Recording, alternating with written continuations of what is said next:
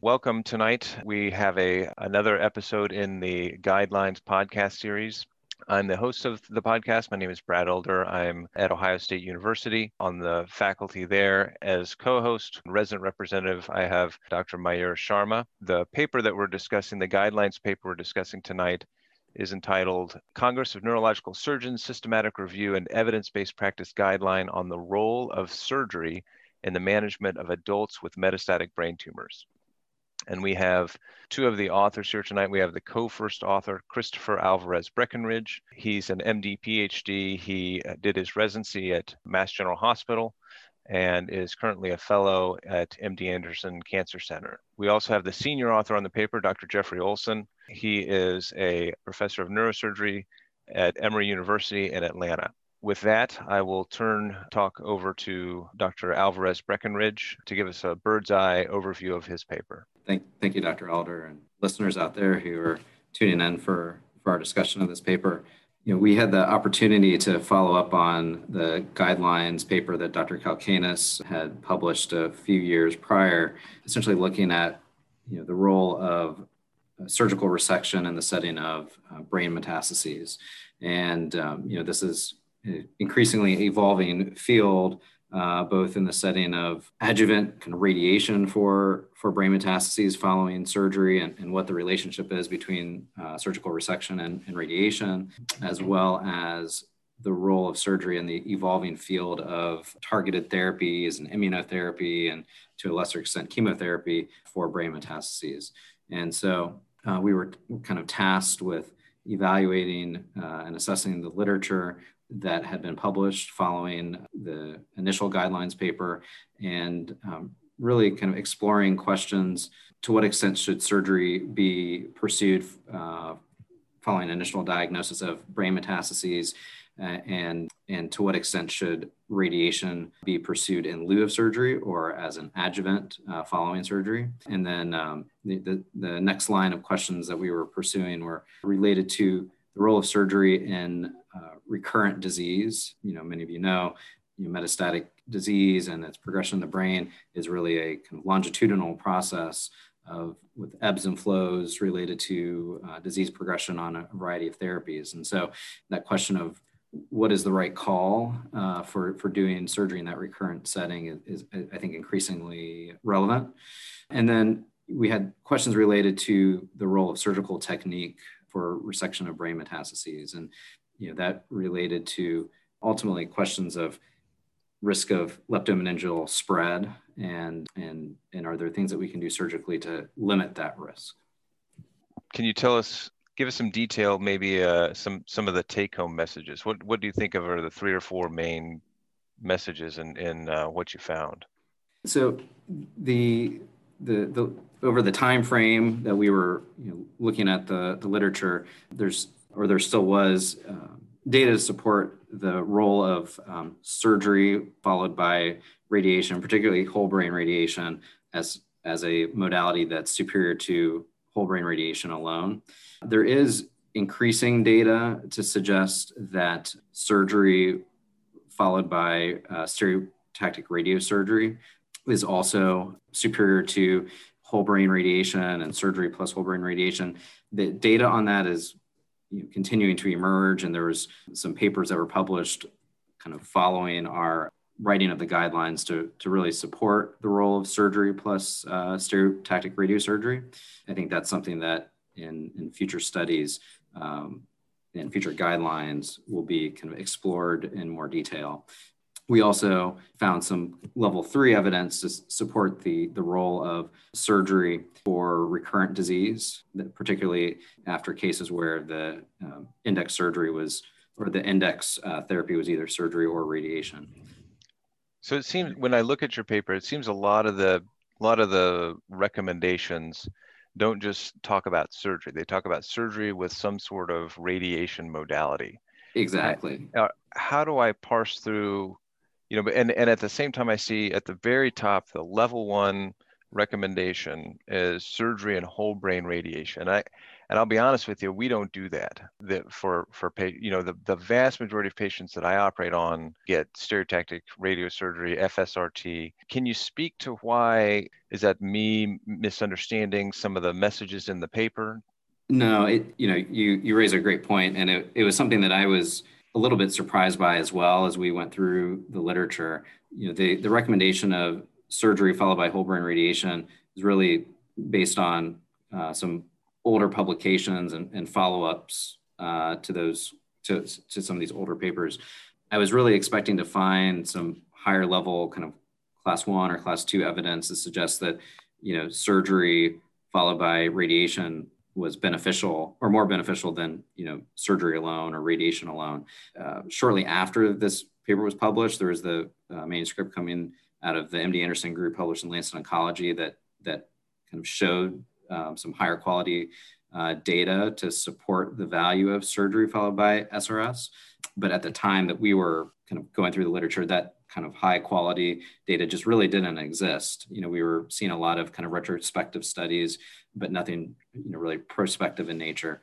But I think that you bring up a really salient point, which is something that we talk about a little bit later in the paper, just related to kind of the role of multimodal therapies. And I think that a broad take home that I'd want to convey is that surgery alone is not really the only way that these brain metastases need to be addressed. It's surgery plus something else.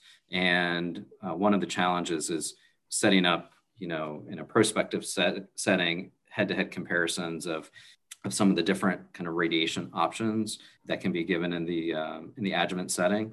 And so because that's how you get to level 1 recommendations, right? You really want that head-to-head comparison.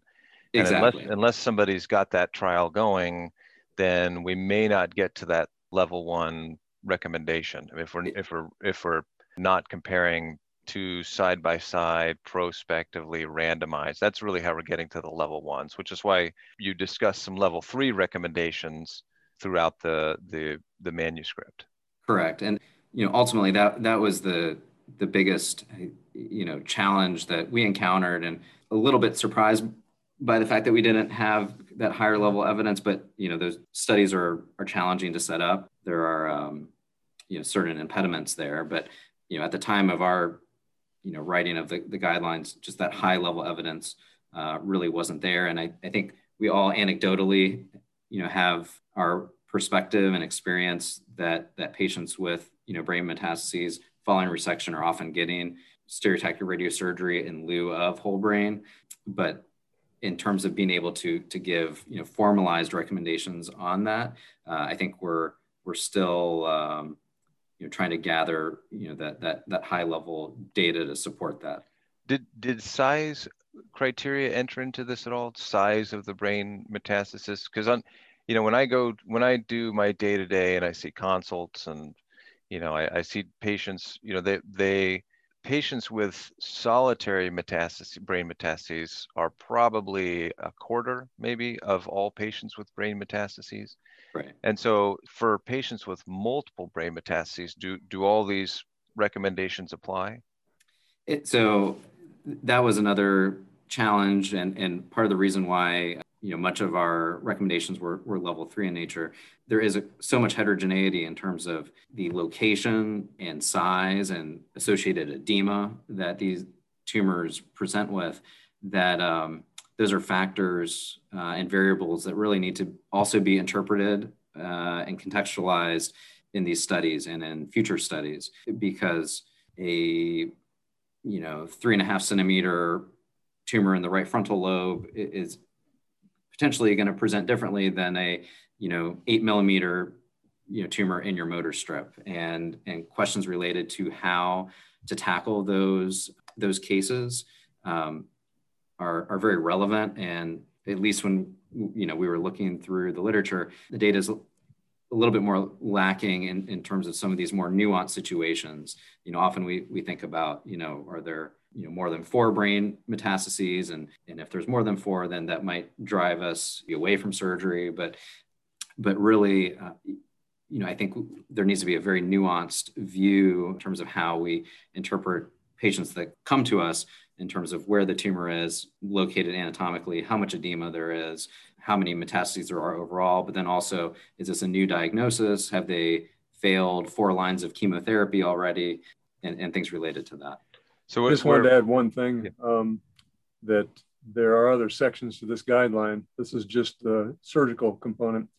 If you look at the whole brain radiation component or the stereotactic radiosurgery component, we were able to utilize the very detailed information our radiation oncology colleagues have put together regarding radiation of brain tumors. They have cutoffs at different volumes of total tumor, different numbers, 3 or less, 3 to 10, 15 or more, volumes of 7 or less, 7 to 15, 15 milliliters or more. Those are all very important. And it's kind of getting to what Dr. Alvarez was saying. It's a little bit outside of the discussion of surgery, but the use of the adjuvant, whether it's stereotactic radiosurgery, whole brain, or both, is answered in a lot of those studies. They're generally class 2 or class 3 data, but it's addressed directly, and it's very helpful if you take the time to look at those guidelines. That's a great point. I will put in a little plug for the rest of the guidelines series here. I think it's the guidelines are always going to be a little bit hamstrung by the time frame of the literature search. It's an excellent summary on the treatment of brain metastases. But at this point, I want to give Dr. Sharma an opportunity to ask a question from a resident perspective. Thank you, Dr. Elder. Thank you, Dr. Alvarez and Dr. Olson, for this fantastic guideline paper. I have 2 questions. First, actually, Dr. Elder already stressed upon the size. The second one I wanted to ask, the number of METs. So how should we be looking going into practice, patients presenting with, say, 2 METs versus 2 to 5 or more than 5 METs? And the second part of the question is, you mentioned the level 3 recommendation that SRS is as good as surgery plus whole brain radiation therapy. Now, how should we practically using this data in counseling our patients pre-op while selecting the treatment? So regarding the first question of kind of interpreting the number of brain metastases and guiding your clinical decision making, so I think the first question is, do we have a kind of histological diagnosis yet? Do we know what pathology we're dealing with? Because ultimately that's probably one of the, if not the most critical question. And so if this is an unknown primary and there aren't any other sites of disease or other sites are not accessible for whatever reason, then even if there's 4 or 5 brain metastases, it's probably justified to really pursue a surgical intervention to establish the diagnosis. We allude to this a little bit in our paper, and then I think Dr. Elder's section within the guidelines, he talks about some emerging therapies and whatnot. And so, as we know, there are metastatic diseases that have reasonably good targetable mutations and systemic therapies that can be used. And so, an example could be, a patient who has a BRAF mutant melanoma. And in that situation, if you can establish that the intracranial disease harbors that mutation, then it might be reasonable to say, well, instead of aggressively pursuing surgical resection, we might give them a targeted therapy, for those brain metastases. The caveat to this is that we don't have the level 1 evidence to support that at this point, and Dr. Elder addresses that in his section of the paper. But I think that the decision about whether to pursue surgical intervention with less than 3 brain metastases or more than 3 really requires you to take a holistic view of the individual patient. And do you have a diagnosis? Have they failed prior therapies? Have they already had radiation before? And ultimately, what does the oncologist have to provide the patient after you do surgery? Because if you do surgery, but then there's nothing else that they can offer, then you may be losing sight of the kind of overall battle, that we're dealing with. Dr. Mayer or Dr. Sharma, interestingly, Dr. Nahed and Alvarez put in the key issues for future investigation studies of whether or not or when to resect 2 or more metastases. They were very honest about the fact that we can't just tell you that answer, but rather that's something that you should sit down and design a proper study for us so that you can answer that for us. Yeah. Perfect. Thank you. Thank you. Good luck. Good luck with that one. One thing I did want to ask, something that's perhaps emerging as an ongoing topic is, it seems that local therapy, surgery, and radiation are our best friends in terms of controlling brain metastases. My question relates to, when you did your search, was there anything that jumped out at you regarding the timing? So is it important to do the radiation within 4 weeks? There's recent data on spine mets that it's important to do it within 42 days. Is there something similar for and then the part B would be, there's also data that's emerging on neoadjuvant radiation. What are your thoughts on how the timing of radiation and surgery relate in terms of the overall benefits, local control, prevention of leptomeningeal disease, other factors?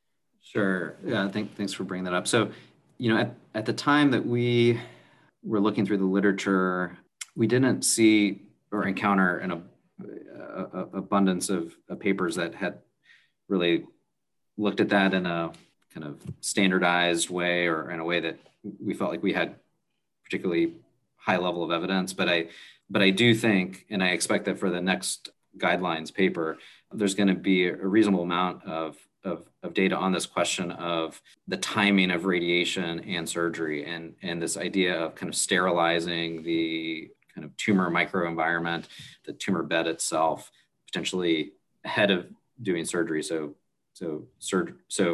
radiation in a neoadjuvant setting, and that by potentially sterilizing that tumor, we would be decreasing the chance of leptomeningeal spread. Like I said, it wasn't something that we really encountered in our review of the literature, but I do think it's something that will be emerging. The main thing that we encountered in terms of leptomeningeal risk was questions related to how the tumor was taken out. Mm-hmm. So basically more of an en bloc type of approach versus kind of a piecemeal approach, with some data to suggest that a en bloc surgical resection decreased the risk of leptomeningeal spread. So the last topic I wanted to bring up is what I view as the last sort of elephant in the room, and it's a topic of radiation necrosis. You've addressed the issue of current tumors. In the post-radiation, whether it's post-operative or not setting, progressive or recurrent enhancement, it's probably half the cases we look at our tumor board. Is this treatment effect? Is this tumor regrowth? Is it some of both? Solutions for that could be systemic with steroids, Avastin, or local laser thermal therapy or surgical resection. Do you have thoughts on the topic in general or surgical approaches in particular? Yeah. So again, a great, very salient question. The literature regarding LIT was not really encountered when we did our literature search. I think we probably, if we were doing it now, we would certainly be getting those papers. But clinically, we experienced the same thing where we see enhancement post radiation. There may be some edema. Inevitably, it's an eloquent, cortex. And what do we do? I think that the approaches are a combination of, evolving technology from the kind of radiology side of things. I'm not quite as able to give a lot of details about, but right. The diagnostic phase of this problem, right? Exactly. How sure are we regarding diagnosis? Exactly. So that's one part of the equation, and then the second and third part of the equation are the systemic therapies, and then LIT. I think that personally, I feel a little bit uneasy about just going straight to Avastin, without having kind of a more of a definitive diagnosis of, yes, this is radiation necrosis. And there are some radiographic features that might lean you in that direction. But personally, I think that, LITT provides a great deal of benefit in terms of, you can actually get the diagnosis of, yes, this is suggestive of radiation necrosis, and then kind of have the palliative treatment of the laser ablation as well. And it can also be, used for more eloquent areas, potentially in patients who. What about surgical resection? I didn't mean to cut you off there. Sorry. Is there data, is there evidence, is there enough evidence to even comment on surgical resection for radiation necrosis?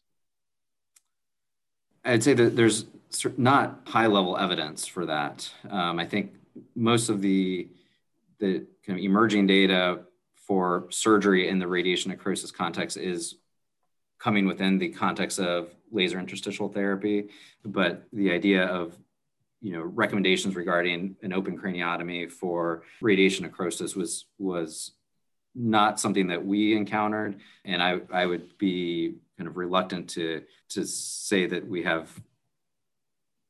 much in the way of any evidence that would suggest that we should pursue craniotomy for the treatment of radiation necrosis. I think you might just say that there's conflicting level 3 evidence that were mostly retrospective studies of selected institutions' experience. And really, this is another example of something that warrants future investigation, spectroscopic MRI, better PET markers, and so on. I think we actually will be able to sort it out, and can, with investigational imaging now.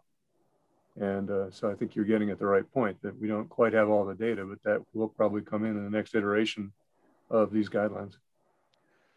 Well, I want to thank the two authors who were able to join us tonight. That was a fantastic discussion, very deep dive into a tricky topic. And having written on the topic myself, I know that it is an immense amount of work to put together a guidelines paper. And I really want to commend the two authors for their work on this topic. This was a fantastic paper. I learn more each time I read the paper. So I really want to congratulate the two of you, and I want to thank you both for your time tonight. I think we had a great discussion.